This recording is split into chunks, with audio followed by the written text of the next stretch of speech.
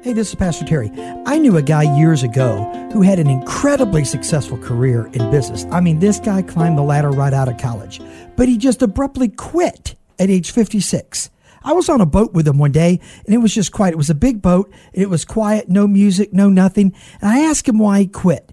And he said, Terry, I quit because it's better to have some peace and quiet than a bunch of hassles. What he was quoting was Proverbs 17 when it says this: better is a dry morsel of food with quiet and peace than a house full of feasting with noise and strife. Maybe it's best to be content where you are, have some peace, and you know what?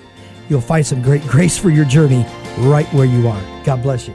Thank you so much for listening to this edition of the Grace for Your Journey podcast. I pray that it has been a blessing and an encouragement to you. Pass it around if you think it would help somebody. And we look forward to you dropping by again for another episode of the Grace for Your Journey podcast.